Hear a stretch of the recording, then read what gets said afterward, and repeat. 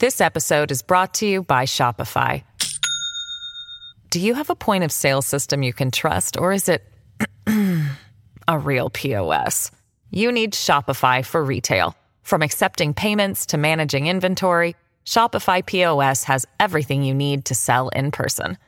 Go to shopify.com/system, all lowercase, to take your retail business to the next level today. That's shopify.com/system. Ryan Reynolds here from Mint Mobile. With the price of just about everything going up during inflation, we thought we'd bring our prices down. So to help us, we brought in a reverse auctioneer, which is apparently a thing. Mint Mobile Unlimited Premium Wireless. How to get 30, 30, how to get 30, how to get 20, 20, 20, how to get 20, 20, how to get 15, 15, 15, 15, just $15 a month? Sold! Give it a try at mintmobile.com/switch. $45 up front for 3 months plus taxes and fees. Promo rate for new customers for limited time. Unlimited more than 40 gigabytes per month. Slows full terms at mintmobile.com. At Evernorth Health Services, we believe costs shouldn't get in the way of life-changing care, and we're doing everything in our power to make it possible. Behavioral health solutions that also keep your projections at their best? It's possible. Pharmacy benefits that benefit your bottom line? It's possible. Complex specialty care that cares about your ROI? It's possible. Because we're already doing it. All while saving businesses billions. That's Wonder made possible. Learn more at evernorth.com/wonder. Welcome to the New Books Network. Hello, my name is Troy Halsell, and I'm your host on New Books in the American West, the channel on the New Books Network. Today I'm speaking with Amanda Van Lanen. She's a professor of history at Lewis Clark State College in Lewiston, Idaho, and we're discussing her new book, The Washington Apple, Orchards and the Development of Industrial Agriculture, published by the University of Oklahoma Press in 2022. In the 19th century, most American farms had a small orchard or at least a few fruit-bearing trees. People grew their own apple trees or purchased apples grown within a few hundred miles of their homes. Nowadays, in contrast, Americans buy mass-produced fruit in supermarkets, and roughly 70% of apples come from Washington State. So how did Washington become the leading producer of America's most popular fruit? In this lightning book, Amanda Van Lanen offers a comprehensive response to this question by tracing the origins, evolution, and environmental consequences of the state's apple industry. Washington's success in producing apples is not a happy accident of nature. Apples are not native to Washington any more than potatoes are to Idaho or peaches to Georgia. In fact, Washington farmers were late to the game, lagging their eastern competitors. Van Lanen outlines the numerous challenges early Washington entrepreneurs faced in such areas as irrigation, transportation, and labor. Eventually, with the crucial help from railroads, Washington farmers transformed themselves into growers by embracing new technologies and marketing strategies. By the 1920s, the state's growers managed not only to innovate the industry, but to dominate it. Industrial agriculture has its fair share of problems involving the environment, consumers, and growers themselves. In the quest to create the perfect apple, early growers did not question the long-term environmental effects of chemical sprays. Since the late 20th century, consumers have increasingly questioned the environmental safety of industrial apple production. Today, as this book reveals, the apple industry continues to evolve in response to shifting consumer demands and accelerating climate change. Yet through it all, the Washington apple maintains its iconic status as Washington's most valuable agricultural crop. Amanda, thanks for speaking with me today. I appreciate it. Thanks for having me, Troy. So I always like to start off with this one. How did you come to write this book? So I grew up in Saipan, which is a little island out in the Pacific near Guam. And we had apples in our local grocery store. They were red delicious, and they were terrible. I don't know if you've had this experience, Troy, but you bite into an apple and it looks beautiful and perfect and shiny and red, and you just get a mouthful of mush. And that's how these were. And so it was a revelation when I moved to the Pacific Northwest and actually had a proper apple fresh from the orchard. It was crunchy, it was juicy, it was full of flavor. So different from that grocery store apple I grew up with.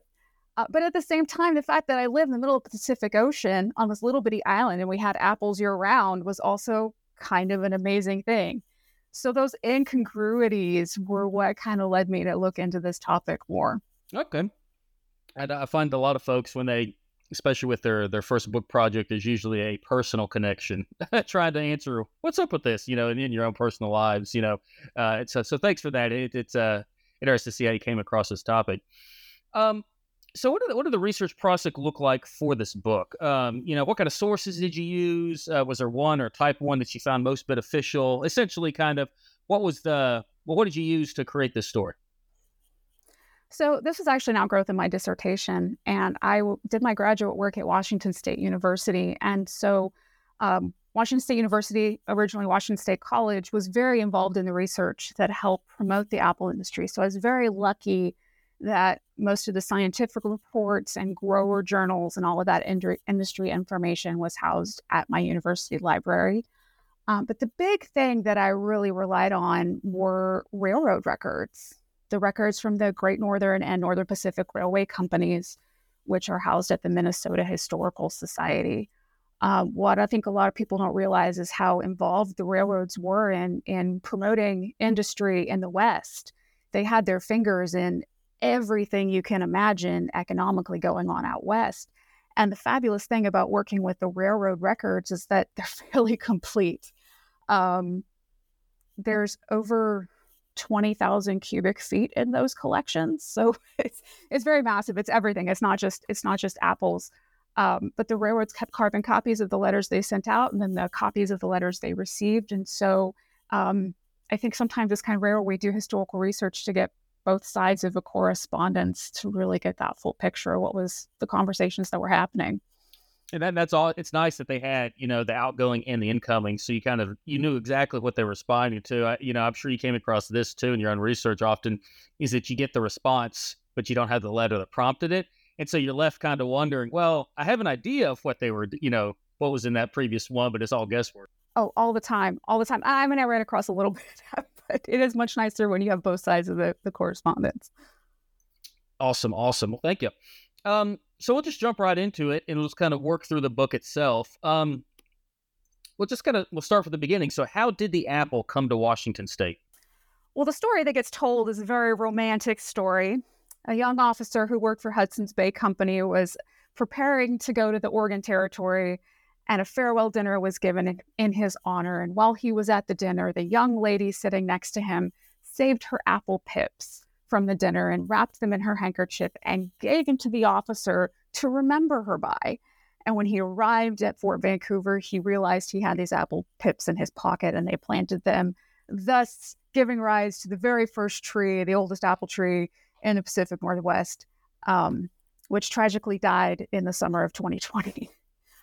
Now, that's a really romantic story. It's very sweet. It's oft repeated. I'm not sure that that's actually what happened. The Hudson Bay Company was having trouble feeding their employees in the Pacific Northwest. Their employees didn't like the local foods that were available, and the company was spending a lot of money shipping flour and other foodstuffs to Oregon. And so in 1825, under Chief Factor John McLaughlin, they started gardens at Fort Vancouver. And we know that McLaughlin requested seeds from the London Horticultural Society. We know that a member of the London Horticultural Society visited Fort Vancouver in 1825. And so there's a good probability that the seeds more likely came from that type of source rather than this kind of romantic telling. In any case, that was Fort Vancouver is where the first apple tree in the Pacific Northwest came from. No, yeah, and it's I kind of, you said that the folks that were living and working there didn't care for the food in the area, and it got in my head. I'm sort of thinking, beggars can't be choosers at that point in time, but I guess you can't. You know what I mean? Well, actually, there was one year when Hudson's Bay Company employees butchered 700 horses for meat, and the company's, this is not sustainable. This is incredibly expensive. This is ridiculous.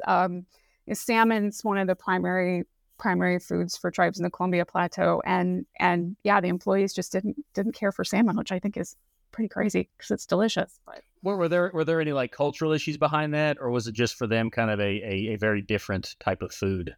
It's been I'm just kind of curious. I'm not sure. I've not run across anything. I didn't delve in that too deeply why that was the case, but Hudson Bay Company had established previous agricultural experiments in the Red River Valley, and so they had tried this before as a way to cut costs. So the idea of starting a farm wasn't exactly new for the company. Well, I mean, to kind of build off of the starting farm, so they can at least produce some of their food. Was the apple like front of mind when they were doing that, or is that just kind of one of many things that they tried to try to produce some sort of food source for the folks living and working out there? For the Hudson Bay Company, it was one of many things. They primarily grew things like timothy, alfalfa, wheat, things that could be animal fodder or things that could feed their employees. They had orchards with a variety of fruits, grapevines, vegetables. They tried a lot of things. So for the company specifically, it was more about feeding their employees. But for Americans, as Americans were moving west, apple trees did have a very large significance, not just as a food source, but as a symbol of taming the frontier. So, for example, in the old Northwest Territory, in order to prove a land claim, you had to plant 50 apple or pear trees to prove that claim. And so as settlers start coming on the Oregon Trail, apples carry that additional significance of kind of demonstrating civilization in a sense. And so for me, that actually does sound like a bit of a familiar story. I think I'm more familiar with it. And it's not an either or, it's probably a both thing, thinking in terms of like the elm tree, the tree of New England, that as the U.S.'s borders moved west, folks would bring with them, the plants that reminded them, or like you said, signified, hey, this, in a sense, this is now ours, and it would take root and things of that nature. So kind of, and maybe this is the springboard to the next question here, right? So you have apple trees, the fruit-bearing trees, making their way out to Washington State and up there in that Northwest region. And, like you said, it was one of many things, right, that came out there in that time period. But, the book you wrote is called the Washington Apples, so kind of expand on that, like, what, in this case, what roles did like the railroads and then irrigation and stuff in play in kind of creating this environment, whether like it's the actual environment or maybe more kind of a mindset or the economic part that made it possible to start a burgeoning apple industry there in Washington? So just to kind of lead off into this, apples were grown everywhere. It wasn't just Washington in the early years. They were tried in many places in the West, in many irrigated districts in the West. And every county in Washington State at the turn of the century had some commercial apple production. So this started out as something fairly widespread. Where we get the convergence of irrigation and railroads, railroads become involved in a variety of economic activities because they need something to haul on their lines. They need that revenue coming from things that they're shipping. And so this is where we see the railroads either directly, but often through subsidiary corporations becoming invested in timber and wheat and apples and anything you can think of across the West. And so as the railroad companies are kind of looking at the lands along their lines, they're trying to figure out how to maximize their profits and how to make these areas as economically viable as possible. So they're thinking in terms of what's going to be the most profitable industry for a particular area. So Central Washington is very dry. And this is something I have to explain to many people who've never been out to Washington. Even my publishers tried to shoehorn the Evergreen State into my title.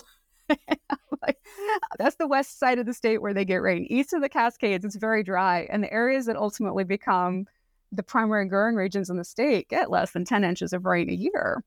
So as folks are looking at these areas, there had been some early mining rushes in the 1860s and 70s. And miners that remained behind had turned those mining diversion canals into irrigation canals and had shown that the soil was actually really quite fertile. It's rich volcanic soil. It's just dry. And so the idea was, well, we can irrigate these areas. And this is also at a time when, Frederick Jackson Turner is saying the frontier is closed. There's no more opportunities out west. And so what are our options? And there's a group of people kind of nationally as part of this conversation saying, well, if we irrigate the West, that's going to open more land. That's going to kind of help solve this problem that Turner has outlined. So that is really part of the impetus for this and trying to irrigate these areas. Now, a good deal of irrigated land in the West was put into alfalfa and cover crops. Those aren't particularly profitable. If you're going to irrigate, you need to grow something that can turn a profit. And so from very early on, both the Northern Pacific and the Great Northern Railroad were encouraging people who purchased these tracts of land to grow apples, because the idea is this is a higher value crop. Apples can be stored better than other fruits, and this is something that can potentially be profitable. In fact, the promoters in Wenatchee said, dollars grow on trees. This is a place where dollars grow on trees. Right? All you do is show up, sit back, and wait for the money to roll in. Of course, the railroads have an alternative motive as well. They're not just trying to create traffic to haul.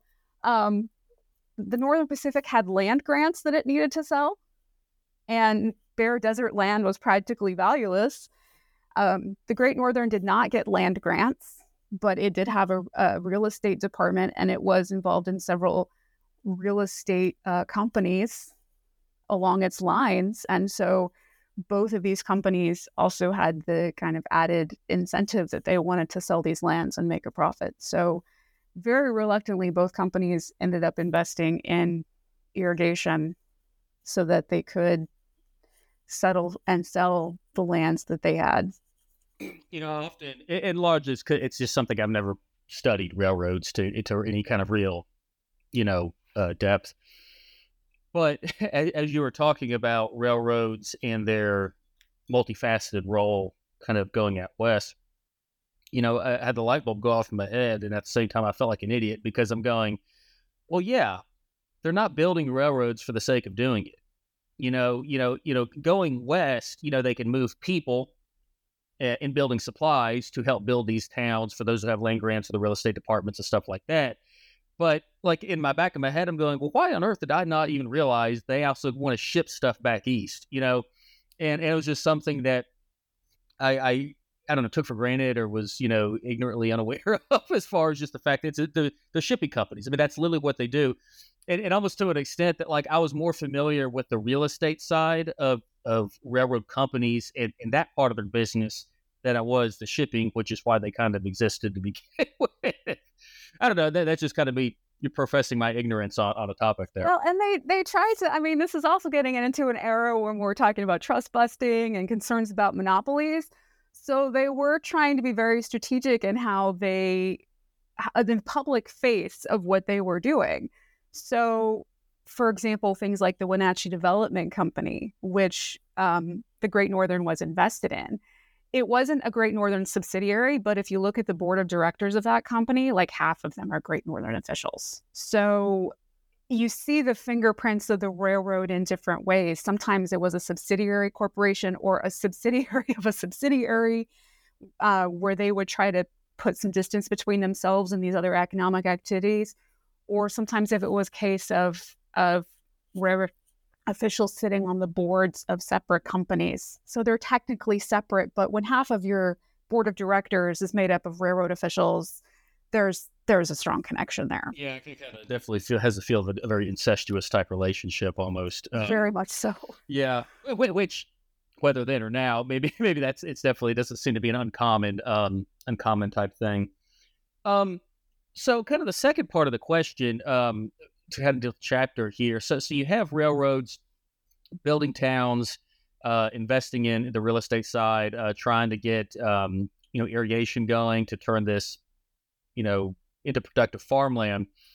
So you do have folks coming out there, and I would imagine they see they see the advertisement in Chicago and go, hey, I'm moving out to Washington State, right? And then they get there and they go, this doesn't look like what I see. They're looking at the advertisement stuff. So what was life like for these early settlers out here in these apple-producing regions? Was it one of those situations, they just showed up and everything ran just like clockwork, or was it more of a challenge?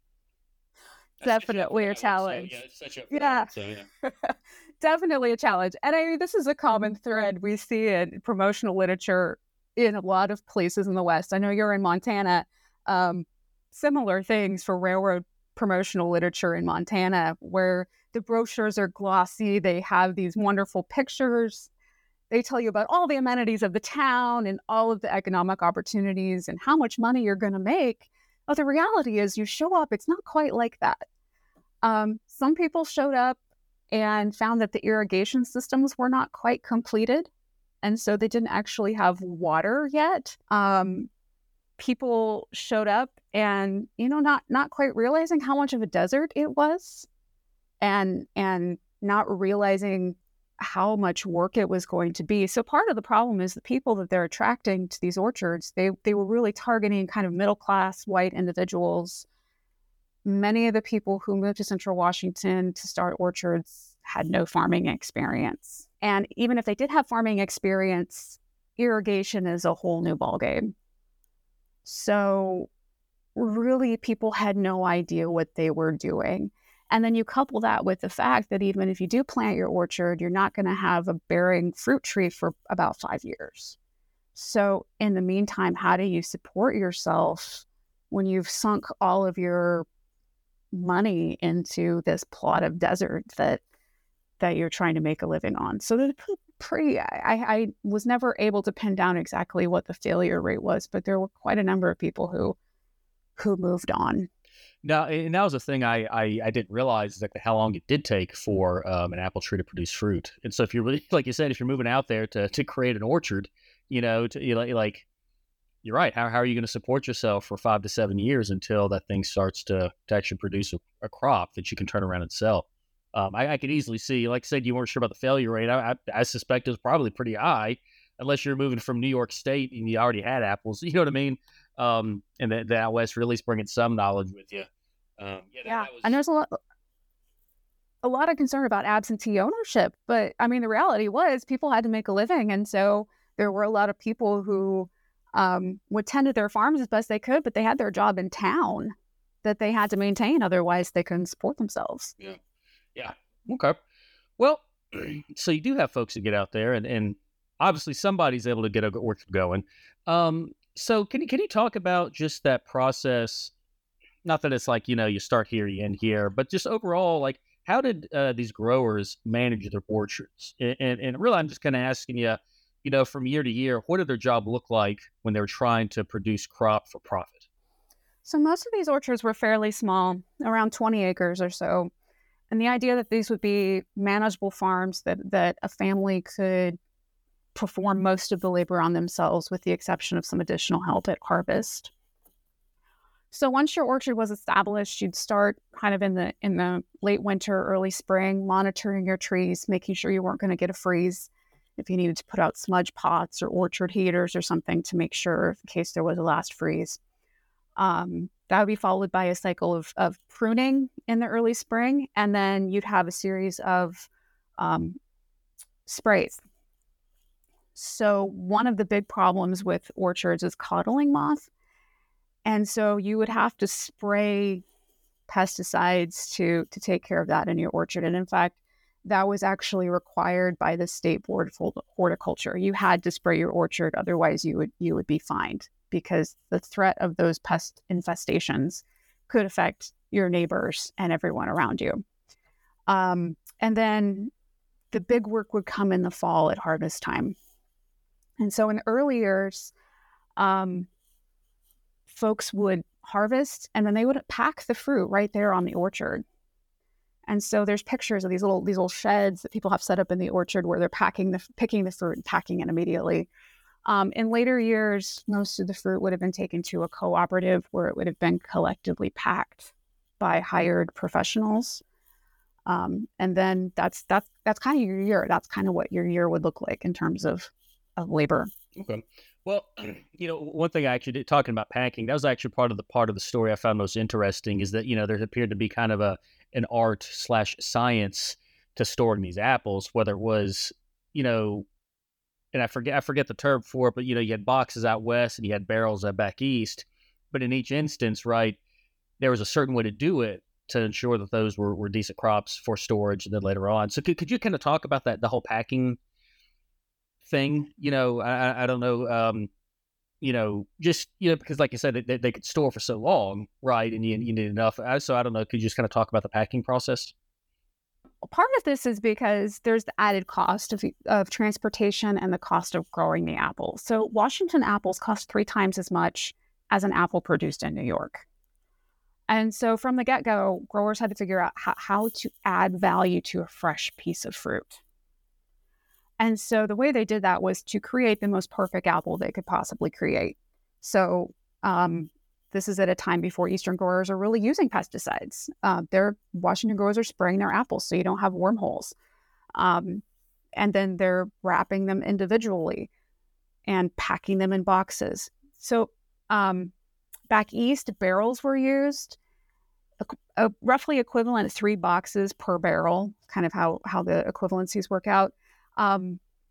Growers were told to just jam the apples in the barrel and make them so tight the apples didn't rattle around.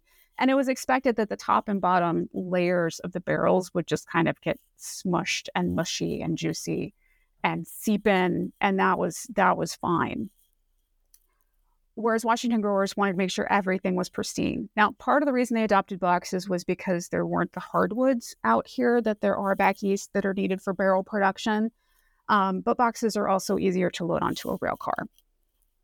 And so they had packing schools in the early years to teach people how to pack. Apples would be sized so that the sizes refer to how many apples fit in an apple box. So the higher the number, the smaller the apple. And they would hire people who would come back and do this job year after year because it paid fairly well to size and clean and wrap and pack the apples. This episode is brought to you by Shopify. Do you have a point of sale system you can trust, or is it a real POS? You need Shopify for retail. From accepting payments to managing inventory, Shopify POS has everything you need to sell in person. Go to shopify.com/system, all lowercase, to take your retail business to the next level today. That's shopify.com/system. Okay. Yeah, no, that was just probably one of my most interesting parts of the story on the whole process there. So you talk about, that helps get them to, the boxes, like I said, easier to operate, to load up a train car. What challenges did growers face in getting their fruit to market, and then how do they try to address those challenges? So many challenges. The biggest one being a distance from markets. The primary markets are 2,000-3,000 miles away. And so you're putting your apples on this rail car and you're just kind of blind. You have to trust the people on down the line who are facilitating the sale of these apples and trust that they're not cheating you. And that was very difficult. Growers partly solved that problem by forming cooperatives. Now, this was a really challenging thing because growers had been sold on these orchards by the fact that they would be independent business people. That you're gonna own your own business, you're gonna be your own boss. And so the idea of joining a cooperative was kind of the antithesis of the individualism that had been kind of baked into the sales pitch. But at the same time, there's no way one single person can be an expert in every step of the process when we're trying to market something at a distant location. So cooperatives became part of the solution where you could join the cooperative. Some of these cooperatives also including packing and storage and shipping and took care of that. Some of them were more simply marketing cooperatives, where there were people who could coordinate sales and coordinate where things were being shipped and keep an eye on market demand and prices, and advertise. So this is also a time in the United States when we're seeing the kind of beginnings of branded characters. And so, for example, the Skookum Indian becomes one of the early branded characters. The Northwest Fruit Exchange introduces that character in 1916. It's a cartoon Indian that is used to advertise Washington apples, magazine ads, billboards, promotional cookbooks, all the kind of marketing things that other companies are doing. Cooperatives are also doing to try to raise awareness and get people to buy more Washington apples. Well, so the cooperatives, like you said, no one farmer is an expert of the entire from production to sale, right? And so cooperatives allow them, it sounds like the kind of a bunch of farmers and stuff and growers can come in and come together and let different people do different parts of that job. But, for me, I was sitting there thinking, and so kind of tell me if I'm on the right track here. Did this allow them to kind of do stuff that's, in a sense at scale, in a way to kind of save money? And here I actually am thinking about the packing and the shipping, right? Because, if one co-op or one company can buy all the materials at a much higher volume, then all of a sudden the box per box becomes cheaper, right? Then that actually ends up being more money in the pocket of the farmer. But I'm also thinking too that one farmer may not be able to fill up an entire rail car, but maybe 3 through a cooperative could. And so am I kind of on the right track here that, that it actually allowed them to do a lot more, even though they had to give up a little bit of that independence? Absolutely. Absolutely. And there were some cooperatives that simply were buying cooperatives. They didn't do any marketing. They just help growers pool their resources to get a better price on supplies. So these cooperatives took a lot of different forms, but that did help scale things up in a lot of different ways. And I guess too, for the marketing cooperative, how did that fit into that? Because I'm sitting there thinking that marketing isn't necessarily, I don't know, at scale. You know what I mean? It's not the same as buying enough stuff for boxes, but clearly a lot of farmers got on board with the marketing side of it to kind of sell the products. Can you kind of talk about how that, other than the fact of the marketing, how did that actually help the farmers in the long run there? Well, the folks who were proponents of cooperatives would argue that this would help better prices, because rather than flooding the market all at once with everyone's apples, you could kind of selectively target when prices were a little bit higher and keep some of those apples back in storage so that you could keep demand and prices a little bit higher throughout the season so that everyone would get a better price and everyone would do better that way. One of the ways, the Northwest Fruit Exchange, one of the ways that they kind of split the difference with this issue of independence versus being a member of the cooperative is on the apple box labels. They allowed growers to put their own individual emblem. So the grower's emblem was kind of in the middle of the label, and then they had a big border around with the Skookum Indian and the Northwest Fruit Exchange logo. So that at least let growers feel like their own stamp was still somehow on those apples. Okay, so they weren't kind of subsumed underneath the umbrella of the co-op, like those. Not always entirely. No. Yeah, okay. Yeah. And I guess one thing I kind of didn't realize. So the marketing I had in my head, it was just the advertising. But if they're watching the market, so they're looking at, well, where's prices high, where price is low. They could say, well, hey, Minneapolis is flush with apples, but Dallas doesn't have any. So if we send them down that way, we're going to get a better price. So, yeah. Okay. Exactly. Okay, cool. And there's actually some debate about this because, that type of market research was critically important. And there were some folks who said that's what we need to focus on. Why are we wasting money on magazine advertisements in the Saturday Evening Post? But then there were other people who said, well, we need to also reach out to consumers. So there was some debate over how much to focus kind of on the distribution side versus the consumer side of the marketing. And I guess how fierce, if it was fierce at all, was the competition between, the East Coast apple producers and the Washington folks? Not much at first. I mean, I think the New York growers kind of didn't pay much attention to Western apples until the late teens and early 20s, at which point they kind of realized, oh, no, these apples really are giving us a run for our money, and this is a serious competitor. And I mean, the thing was, New York's orchards were very well established.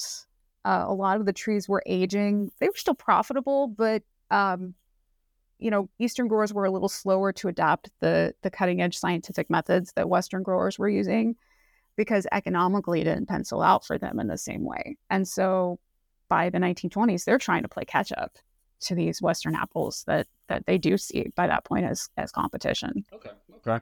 Well, the next question, I think you've already kind of gotten into it, but I'll ask it anyways. Why did the growers need to market their crops? Then I guess also too, how did they do it? Maybe that's the question to ask, is not the why, but the how. What are the marketing? So I know you talked about branding and stuff like that, but is there anything you can add to or to elaborate or expand on when it came to the how of marketing? Well, I think one of the big also challenges was not just the distance from markets, but the logistics of transportation. because apples had to be transported in refrigerated rail cars. Those were specialized pieces of equipment, and the railroads only had a finite number of refrigerated rail cars. So just to give you a sense of kind of how this worked in the early days, in 1915, the Great Northern, as a whole railroad system, only owned 3,600 refrigerated rail cars. That year, Wenatchee was estimated to ship 9,000 to 10,000 boxes of apples, or carloads of apples, rather. So 3 times as many carloads of apples as the number of cars available. And the turnaround time on these cars was about 70 days on average, so really quite slow. The problem wasn't getting them to the East Coast. The problem was getting the car back west so that it could be reloaded with the interchanges with various railroads along the way. So that was a challenge. Now, the railroads said we need more storage. The problem is there wasn't a lot of cold storage in the Pacific Northwest. In 1915, that same year, there was enough cold storage in the entire Pacific Northwest for about 1 million boxes of apples. That's every single cold storage warehouse in the region. But there were 7 million boxes of apples produced that year. So there's no way. And most of the cold storage facilities are back east. So that kind of lag in the infrastructure was something that was very challenging. Growers thought that the railroad should take responsibility for building storage. The railroad said, no, that's the grower's responsibility. Kind of went back and forth on that. In most instances, growers did have to foot the bill.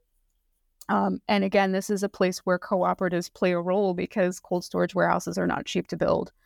And cooperatives could help facilitate the construction and financing of that really critical piece of infrastructure.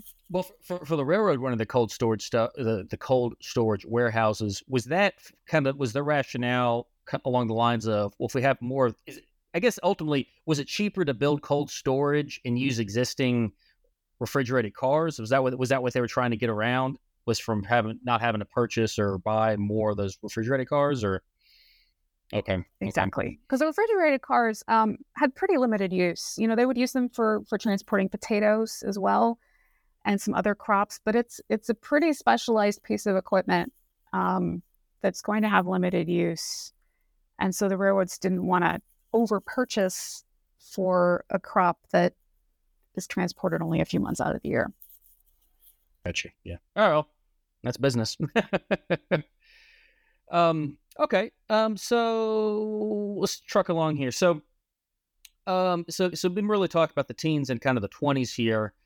But what was the Apple, I guess, industry like during the Depression and World War II? Those were 2 times that had a lot of ups and downs for all parts of American society. So can you kind of talk about how that era affected the Apple industry there in Washington? Sure. The Depression was quite difficult. There was about a 34% reduction in apple acreage during the Depression. Now, part of that was people who were trying to grow orchards on lands that were fairly marginal and probably shouldn't have been planted in the first place. So those are kind of the first farms that go out of business. But not only do growers have the issue that Americans don't have money to spend on a Washington apple, which is more expensive and is essentially a luxury good in some ways. Growers themselves, due to bank failures, don't have access to the capital that they need to get the loans to purchase their supplies at the beginning of the season. So those 2 problems kind of doubly compounded with the fact that Congress passed high tariffs, which then led to reciprocal tariffs and kind of killed the export market as well. So there were some creative ideas. Joseph Sicker, who worked for the New York Apple Week Committee, came up with the idea in 1930 of letting homeless individuals sell apples on the streets of New York. And the New York PD agreed to waive the requisite vendor fees, and they had to trust people with that first box of apples because they didn't have money to purchase them outright. But it turns out that was very successful. An estimated 5,000 to 6,000 people a day showed up to get apple boxes. They sold thousands of boxes of apples during that promotion. But that wasn't going to save the industry. Like I said, the larger problem was capital. Herbert Hoover signed the Reconstruction Finance Corporation in February 1932, and that was an attempt to solve the problem. The Reconstruction Finance Corporation provided some federal funds to start agricultural credit corporations, which would then lend money to growers. The problem was these agricultural credit corporations had to be backed with a certain percentage of private funds. And the only place there was really no way that growers had those funds. And so they went back to the railroads. And the railroads ended up backing these agricultural credit corporations so that growers could get the loans that they needed to maintain their orchards and keep the industry going. That situation got a little bit better with FDR and some of his New Deal programs that made financing easier, but that really remained a problem throughout the Depression. And those agricultural credit corporations started under the Hoover administration weren't closed out until 1941, and the railroads basically had to eat all that money. They didn't recover any of it. Kind of led to a souring of the relationship between the railroad corporations and the industry. World War II, of course, is a little different situation. You know, people have funds, but because of the war, transportation was a little bit more limited. The military requisitioned about 20% of the apple crop, and fresh apples were seen as something that would help boost the troops' morale. Kind of like Coca-Cola. You know, you get a fresh American apple and a Coca-Cola and make you feel like you're at home. But because of those military requisitions, all of the best apples were being shipped overseas to the military. And what consumers were left with were the Red Delicious apples. The military didn't want to requisition those because they're difficult to store. And we all know what happens to Red Delicious apples. They get warm, they get mushy. Transportation delays, lack of rail cars. And so what consumers were getting in the stores was really suboptimal, and it hurt the industry tremendously. They had to invest a lot of money, have a big PR campaign after the war to try to fix that reputation. And I should also mention that one of the things we've been talking about marketing, one of the things that finally came to fruition during the Depression was the creation of the Washington State Apple Commission in 1937, which was a statewide advertising and marketing research agency. And this was something that some people in the industry had been calling for a long time, was coordinated statewide marketing. And the Depression finally forces that hand, and we finally get that. So into the last chapter here. So the bulk of your store really seems to cover kind of that turn of the century, kind of the creation of the apple industry there in Washington. But the last chapter, you kind of take it forward almost to present day. So what is the future of the, or maybe what does the present and the future look like for the apple industry there in Washington?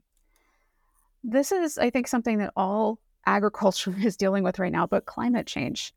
How are we going to address the issues of climate change? A lot of the things that growers had to deal with 100 years ago are still issues. How do you control pests? How do you manage the climate?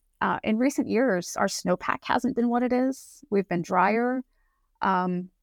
Growers used to have to worry a lot more about keeping orchards warm. And now the conversation has turned to how do we keep the trees cool enough? 2 years ago, we had a big heat wave that hit in June. We had several days over 110 degrees.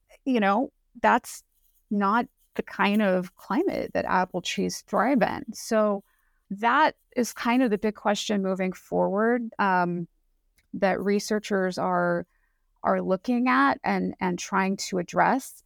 The Tree Fruit Research and Extension Center, also an outgrowth of the Depression. It was founded in 1937, and it's still active and still going.